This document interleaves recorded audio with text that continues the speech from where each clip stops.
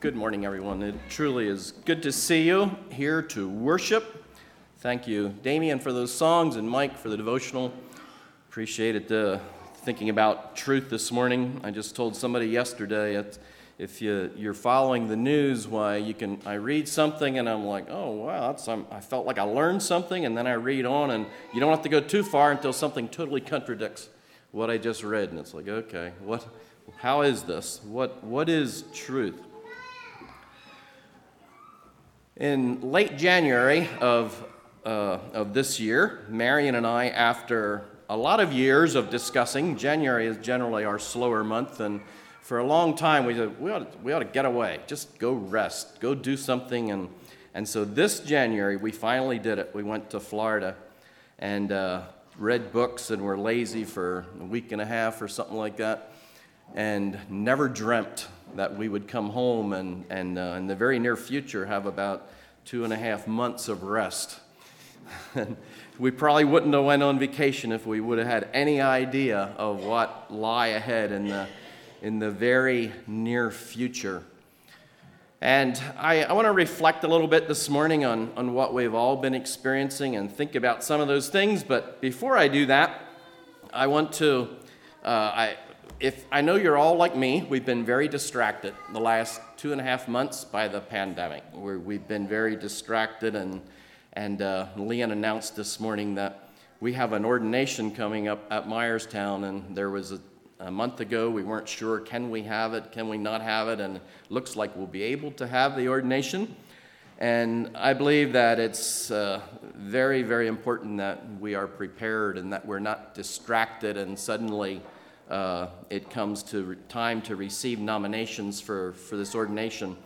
And so I just want to talk about that just a little bit. I put a pamphlet in each one of your mailboxes.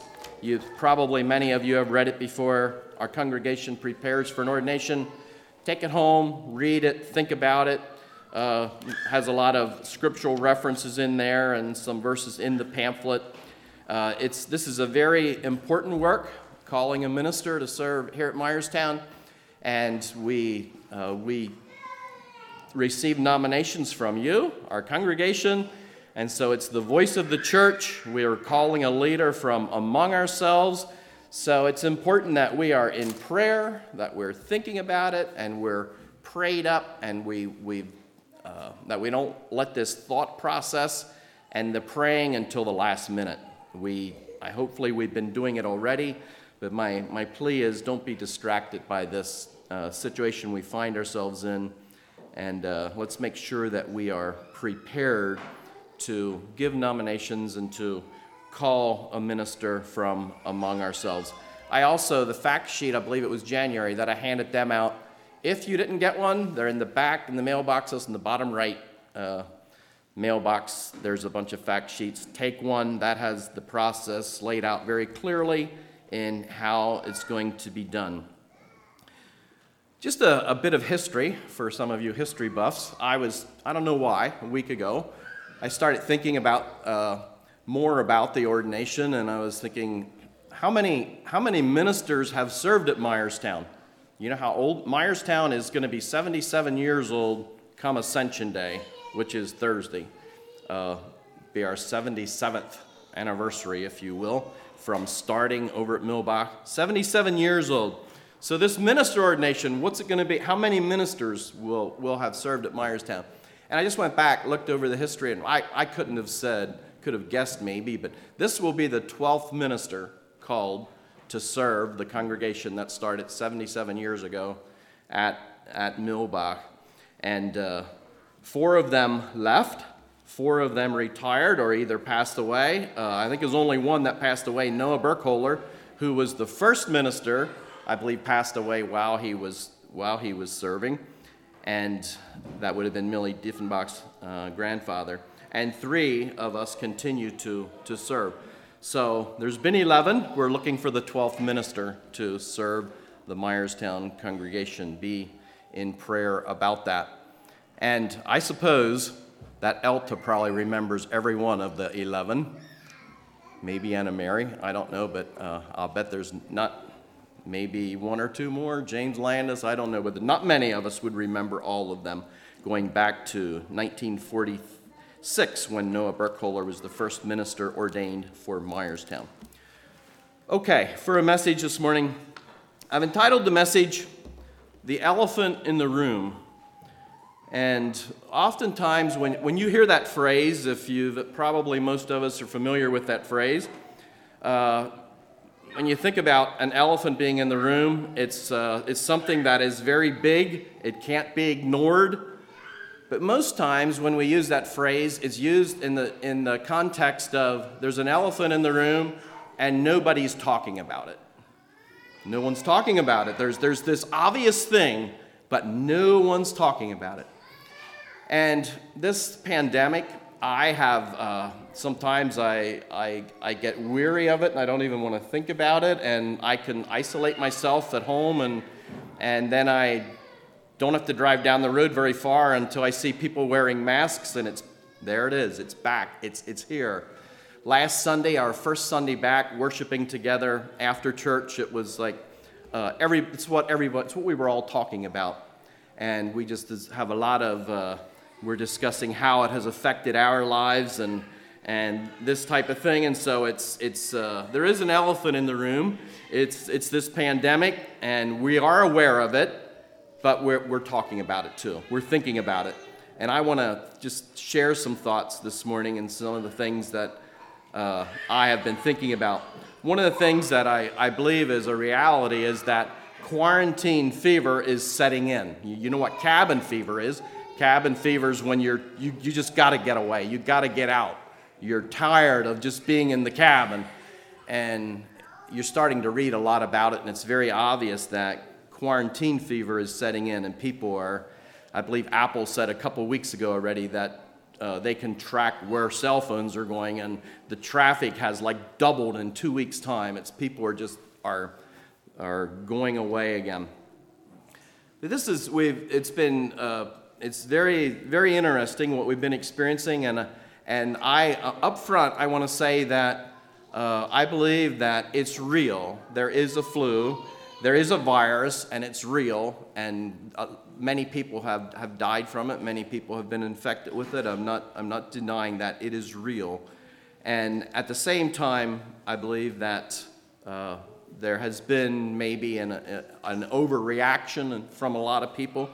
And a lot of fear that is maybe unfounded and that type of thing. One of the things that this has taught me is that I'm 61 years old and never experienced anything like this. And it's like I have to keep pinching myself to say, is this real? Is this really happening? 15 years ago, approximately, Marion and I were in Asia, and some of you can relate to this. For the first time in my life, I seen lots of people in the public wearing masks. And I'm like, what is this? It's like when you see a mask on a person, it's like you think illness, sick, something's wrong. And for the first time, I'm seeing it out in the public. You go to a store and there's maybe 20% of the people wearing masks or something. And it was like every day. And it's like, oh, well, the pollution, the explanation was that there's great pollution and smog here in Thailand, and the cancer rate is through the roof. Lots of people get cancer because of it, and so people, and a lot of young people, want to protect their lungs and their health, and so they wear masks when they're out. So it makes perfect sense, and it's understandable why people would do that. But never, Myerstown, Pennsylvania, experienced going to Dutchway grocery store and everybody has masks on, and you can't go in the store without wearing a mask. And so something I never would have dreamt that we would see here. We're living under strict stay-at-home orders. Schools are closed. Graduations are canceled. Weddings are all iffy. Ted's engaged to be married next month, and I felt so sorry for him. They're like, what can we get married? We can't even get a marriage license, and they finally got one last week. And that was take a half an hour to explain how complicated that was to get a marriage license to get married, and just all kinds of things like that. Friends of ours in Canada said there was a wedding recently where the bride's mother could not be there. They were limited to 5 people. And so it was that they had a wedding with 5 people. Bride's mom was not able to be at the wedding. And all kinds of things like that happening. So many disappointments with graduations being canceled or going online and that type of thing. Farmers are dumping food, killing chickens, and yet you go to the store and there's limits on how much you can buy. And there's explanations for all of it. Packing houses are closed because people had the virus and this type of thing. But the whole food chain supply is just out of whack. And it's like to try and get your mind around all of this is very difficult. One of the most difficult things that, and not that it was a hardship necessarily, but I kept pinching myself and saying, I can't get a haircut. Every 4 weeks for most of my life, I go to the barber, same barber, I sit in the chair and he gives me a haircut. Larry Riddle, here I go. I have appointments stretched out for the year. I go for a haircut. Shows up on my phone, works pretty nice. I can't give you a haircut. Okay, I'm all right. Next month comes around, can't give you a haircut. After a while, it's like, okay, what's going to happen here? Well, Marion's not a barber, but I keep pinching this, and it doesn't go away. You wake up and you look in the mirror, I can't get a haircut. But you can get your dog groomed, but I can't get a haircut. So on Friday, the first day that our county went yellow, I snuck away, way off in the hills somewheres, to a lead that my daughter gave me. She said, this person will give you a haircut. And she did a nice job. She gave me a haircut, charged me half of what my barber charges, and said, be careful who you tell because this really isn't legal. Oh, okay. So you come home feeling kind of, I'm not a licensed barber. And so there's so many things going on like that, and it's like my next door neighbors are landscapers, and they do most of their work in the Philadelphia area, and they have never missed a beat. They're just going every day. Morning they go, evening they come back. They trim my trees for me, so my trees get trimmed. They're landscaping people's lawns, but you and I can't get a haircut. And so there's just a lot of things that you're trying to wrap your mind around. I can drive down the road and pull into Brubaker's car lot. I can't buy a car; they're closed. But I can go up the road to Home Depot and buy a piece of plywood and go home and do whatever. Furniture stores are closed, but then the other side of it is other places that make kitchen cabinets are open, and some of them hundreds of employees, and it's like, what? How does this work? Who gets to decide that some businesses are essential and some businesses are not essential? Marion and I, our business is non-essential, but there are stores open and thriving who sell our products. In fact, they said it's like pre-Christmas sales. In retail, you live for those weeks before Christmas when sales are just go crazy. And they says this is like pre-Christmas. Our sales are just tremendous. And yet but their big stores are open, little stores are closed, and a lot of it is really hard to understand. And then maybe lastly, another thing to think about is that I for the life of me cannot understand is that everyone, it doesn't matter if you're essential or unessential, whether you're laid off or collecting unemployment, working or retired, in some cases dead or alive, you get a check from the government. We're going to pay you unless you're in a real high income bracket.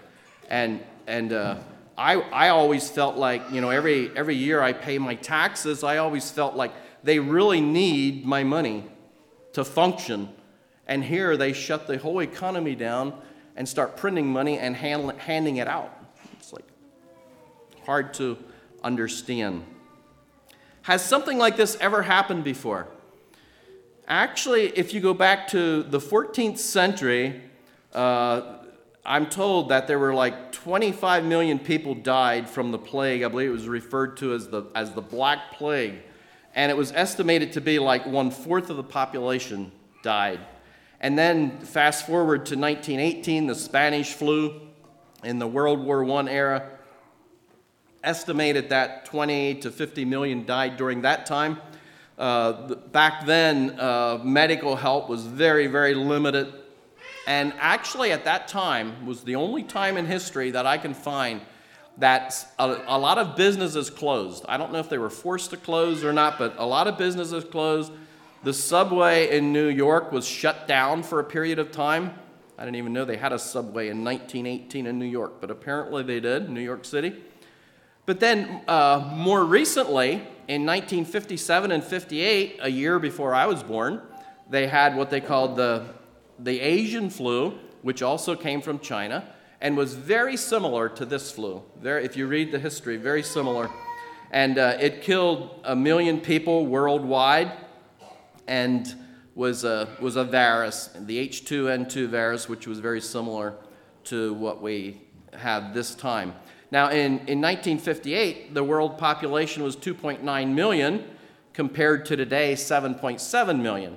So back then, 1 million deaths with that kind of a population, and if you compare that to today, where they're estimating there had been 310,000 deaths with a world population of a much, much larger world population. But I think a lot of that we can attribute to much better medical care and what have you.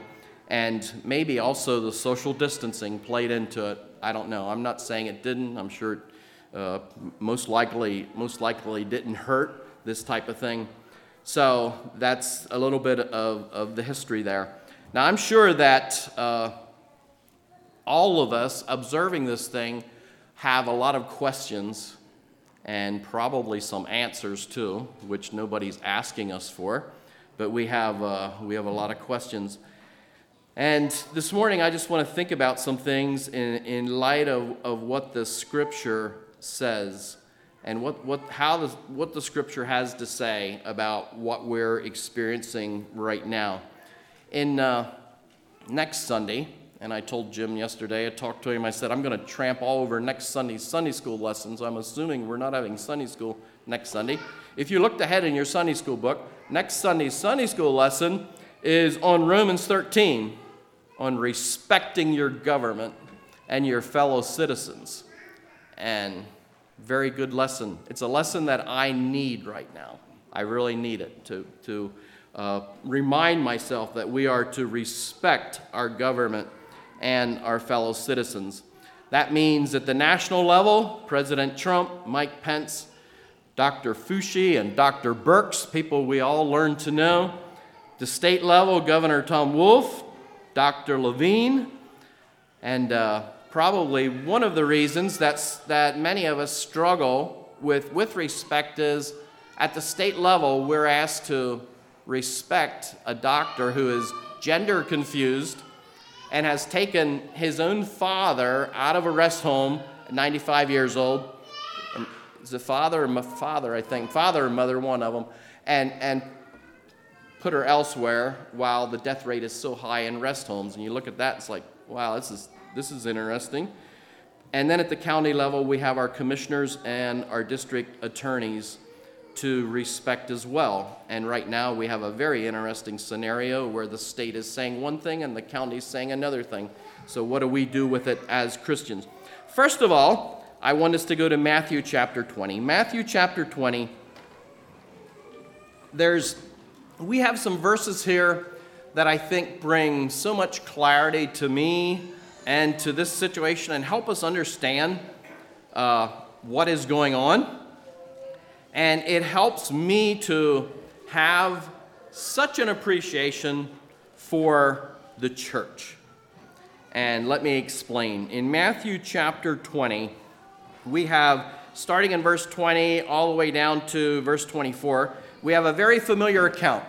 We have here the account of the mother of James and John going to Jesus and saying, hey, I want one of my sons to sit in your right hand, the other in your left hand.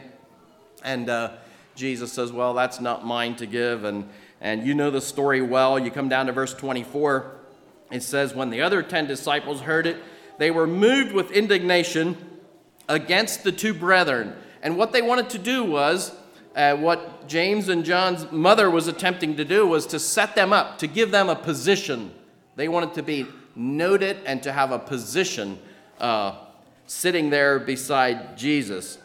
And this is what I want to notice this morning is Jesus' response. Jesus says, after he sees this, he hears the request. He says, I can't do that. And he sees the other 10 disciples are upset. In verse 25, Jesus says, but Jesus called unto him and said, now we have here a teachable moment. In this context, Jesus says, I want to teach you something. And here's what he says. He says, ye know that the princes of the Gentiles exercise dominion over them, and they that are great exercise authority upon them. And today we are seeing that in this world like I have never seen it before in America. Seen it in you see it in a lot of other countries. But our leaders, our government leaders, are exercising their authority and dominion over us. Stay at home, close your business, do this, do that. And it's like, and the reason that it has caught a lot of us by surprise is we never experienced anything like it, never dreamt that we would see something like this in America. And is it real? Are their reasons legit for doing what they are doing? Do they have the right to say, this is a life-sustaining business, you can stay open? Kitchen cabinets, that's life-sustaining. You must close. You can carpet, non-essential. You can't lay carpet. You can't do this. You can't do that. But, you sell hand sanitizer? You can be open. That's good. And issuing waivers and this type of thing. And we see all this. But the truth is, it's nothing new. Our government has the right to have dominion over us and to exercise authority upon us. It happened back in Bible times, and it's still happening today. And we're just seeing it maybe a little bit more vividly than we ever saw anything like this happen before in America. And now, before we get to Romans 13, to where we're told to obey our authority, what I want us to take home this morning, and I'm going to circle around and come back here at the end of the message in 15 minutes. And I want you to think about this twice, because it's so important. This is what I want for you to take home today. That is, and it's this simple fact that the church is not like that. The church is different. Jesus here immediately, and I think this is so important in the setting we're in. We're calling a pastor to serve at Myerstown, to help in leadership. In verse 26, Jesus says, but it shall not be so among you, but whosoever will be great among you, let him be your minister or your servant. And whosoever will be chief among you, let him be your servant. Even as the Son of Man came not to be ministered unto, but to minister and to give his life a ransom for many. Jesus, the perfect example of leadership, came and served and gave his life for you and I. And that is just an awesome example and a pattern for the church. In the church, your leadership does not exercise authority upon you. We lead as shepherds leading sheep. We lead. And so one of the things that I have learned in this whole thing, as I've observed, is the contrast between the government, which is put there by God, we'll see in Romans 13, and the church, which was birthed by Christ's death on the cross, and those of us who are part of the church, the call out, the ecclesia, the blessing that we have to understand how real leadership works, and the blessing it is to be part of the body of Christ and to be led instead of to be ruled over. And that is just such a blessing. And it's given me a newfound appreciation for the church. The government rules top down. This is on display right now. They rule top down. They are driven by worldly wisdom and science. So-called science. That's how they rule. The church leads bottom up. And hopefully that's what we're experiencing in the church. We are led by servant leaders, driven by the Word of God and by our blessed Holy Spirit. Some examples of this would be, I can't ask the congregation to do something I'm not willing to do. I can't tell one of you, you're unessential in the church, and the other, you're essential. It's not like that. We are one. We are the body. Go to 1 Corinthians 12, and it's every part is essential.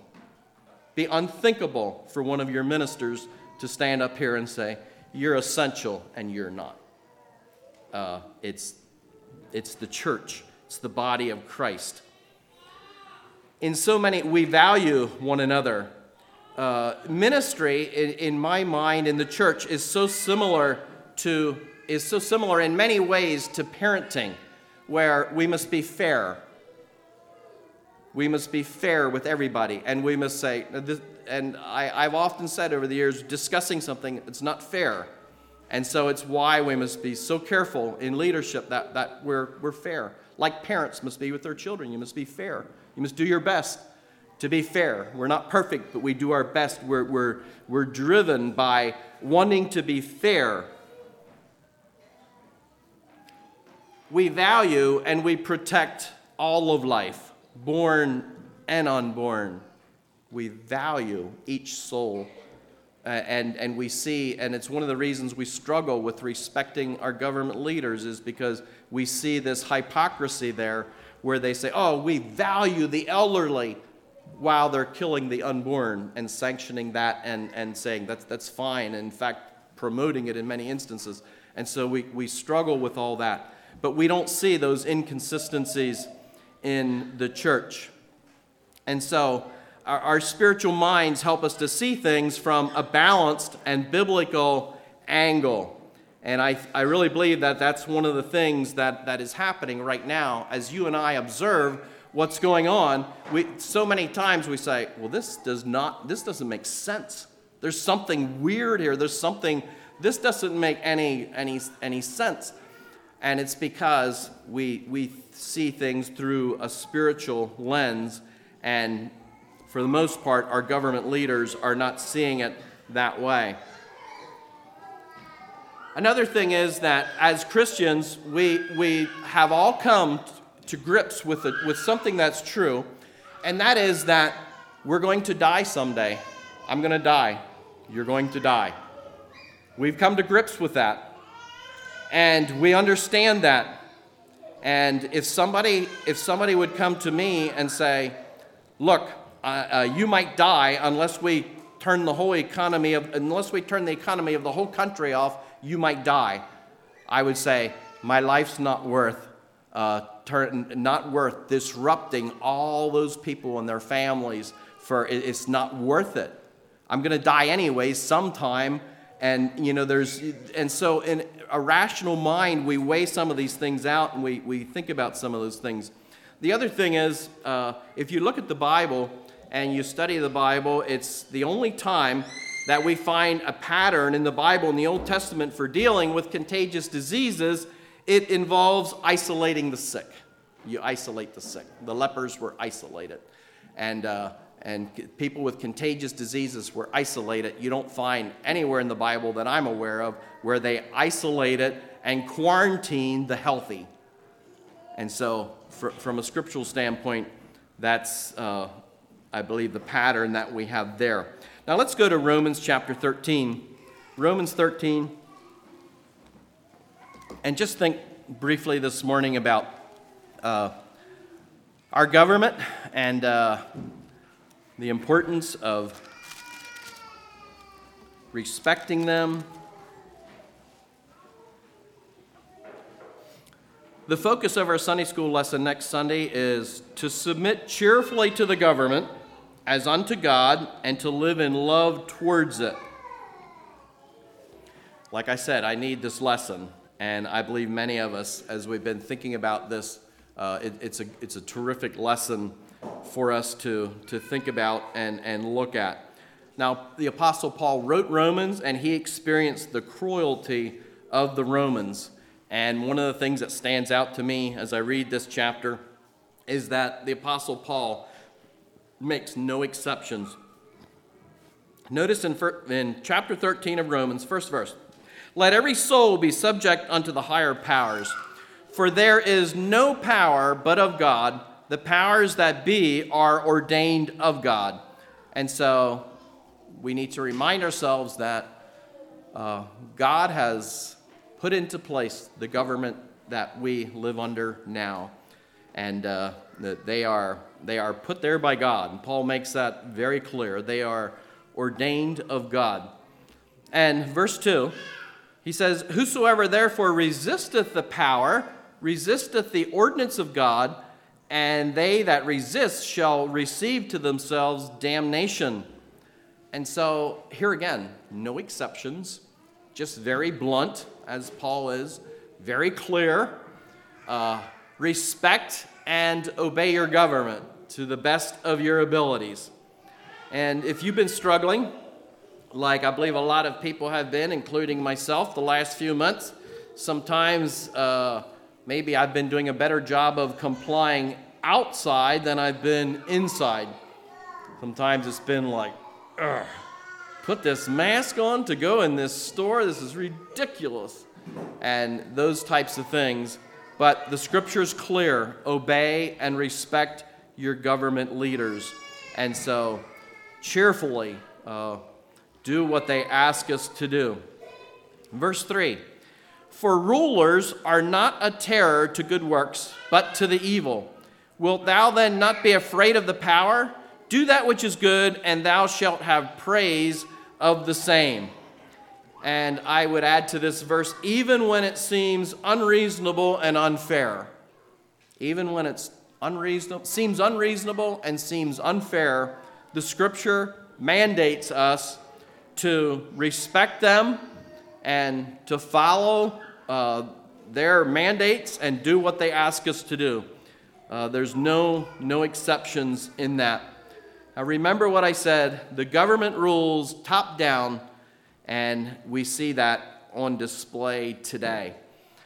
And one of the things that I struggle with a lot is the fact that, and I think about this many times, many of you here are a lot younger than I am, and so you can't look back as far as I can look back, but the truth is that in the last 50 years, and I'm sure it probably went back further than that, that the top-down rule has just been getting tougher and tougher and tougher. The restrictions, the everything that you need to do anything. Sometimes I tell people, if you apply for a government job right now, really the only thing you need to know how to say is, you can't do that.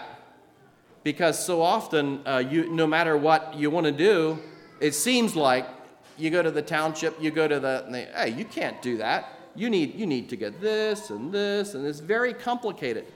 30 years ago, it was a little complicated to get a building permit to build a house, but nothing like it is today. It's awful. It takes a long time, and you got to go through all this stuff. We're in the process of getting permission to have a Christian school in Myerstown, and it's so complicated. Ask Nate, ask my son-in-law how complicated it is. You go, oh, no, you can't do that. You need to do this. And then you do that, and then they say, oh, no, over here, you need to, and it's just one thing, and you say, well, can I even, it's just very, very complicated. And it has, and I could give you many, many examples of that. In the last 50 years, the restrictions and the complications have just gotten worse and worse and worse, to the point that you can hardly, it's like this is becoming almost unbearable. But the Apostle Paul says, respect and obey. And so it tries out my Christianity and your Christianity as we do that. In verse 4, Paul says, speaking of the government, he says, "For he is the minister of God to thee for good. But if thou do that which is evil, be afraid, for he beareth not the sword in vain. For he is the minister of God, a revenger to execute wrath upon him that doeth evil." And so I believe the sword here is a figure of speech referring to various forms of punishment that they have. Governor Tom Wolf said last week, "I'm going to punish those counties that disobey me." And they do. They have the ability to punish people.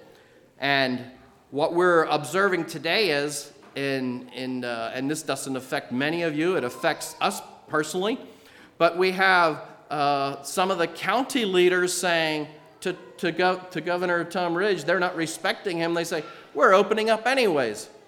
So Lebanon County is now, we're in yellow. Some of the restrictions have been lifted according to the county commissioners, and the district attorney says, "I'm not going to fine or arrest anybody for doing whatever they want to do."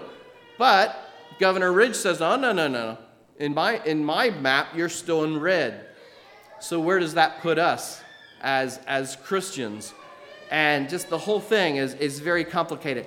And what we're seeing is, I really believe it has become a political thing. We're seeing a power struggle between red governors and blue governors and the president. And here we are as Christians caught in the middle of it, and the Bible says, respect them. So I don't know what that means for you and for me, but we're supposed to do our best to respect them. Marion and I have an interesting situation. Our store is in Lancaster County, in Intercourse, and it's shut down tight. We're non-essential. The most people we ever have in the store is 10 at a time, most times 2 or 3, but we're non-essential. You got to be closed. But we're part of Kitchen Kettle Village, which is like close to 50 stores, and so that's our landlord, so we listen to what they have to say. So Lancaster County says, well, we're going yellow against Governor Ridge's mandate. We're going to go yellow, and you can open. District attorney says, I'm not fining anybody. But then Kitchen Kettle says, no, we have a conscience. We're not doing that. We're going to listen to the governor. Okay.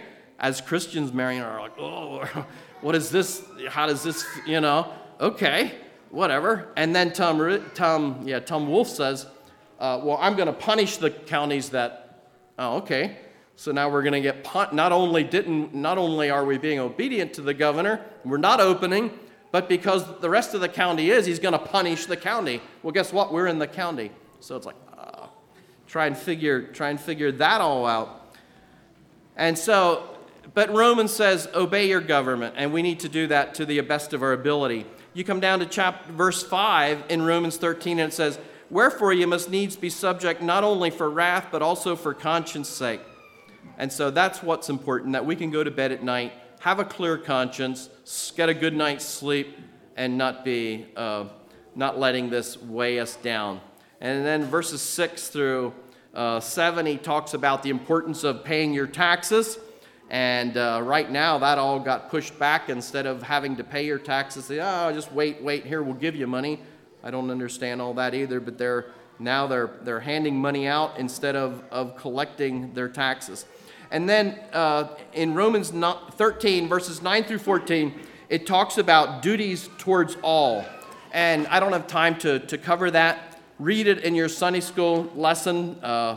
It's next week's lesson. But the importance of showing respect to others in our community. And I believe that in this time, it's very important. There are people that are very fearful, and there are other people that say, this is a hoax.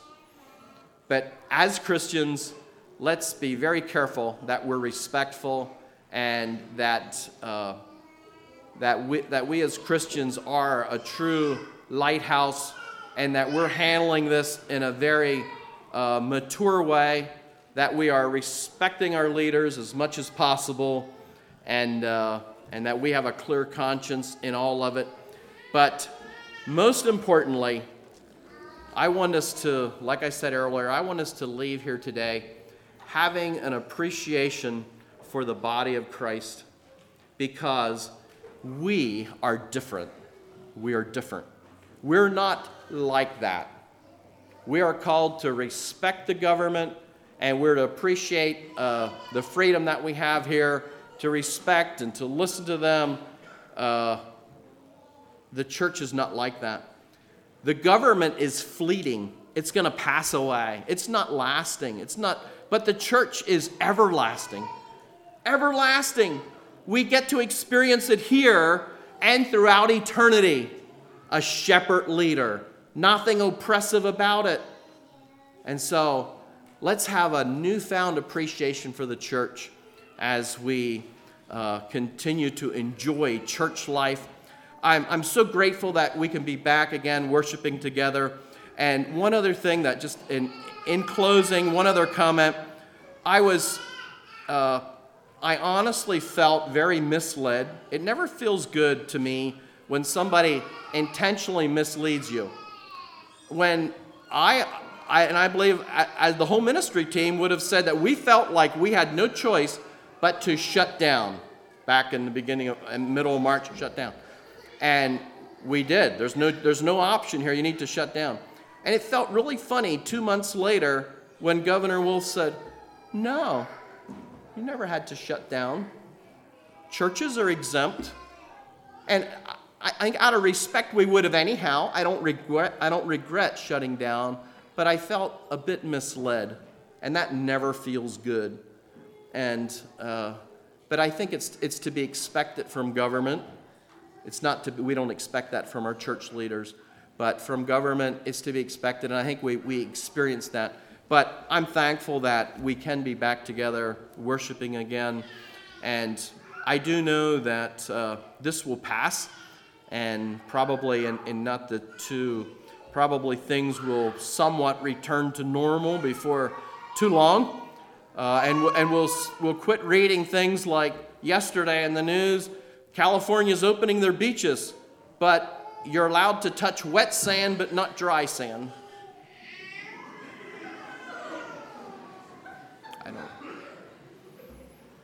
I don't understand that. I don't understand that. But somebody ruling from the top down decided that would be a good mandate to have, and they further clarified it by saying you can go in the water, but you may not play volleyball on the beach. So, okay. So God bless each one of you. I trust that we will have a good week this week, and listen to the government, respect them, and appreciate the body of Christ, because it truly is something that is not only enjoyable, but it's enduring, and it's going to last. And I'm so thankful for that. Let's pray. Lord, I thank you for each one of my brothers and sisters here this morning.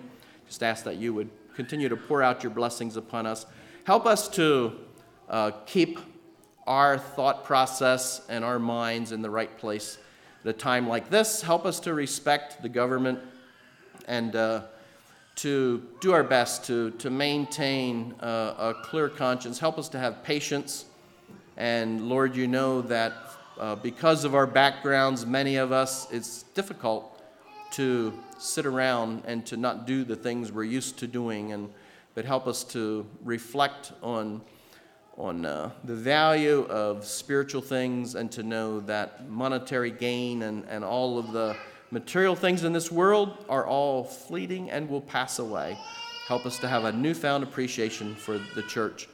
So I just thank you for what you are doing in each one of our lives. Thank you for the attitude that I sense among each one, and just ask that you would continue to guide us and direct us. I pray for medical people. I pray for our government leaders during this time.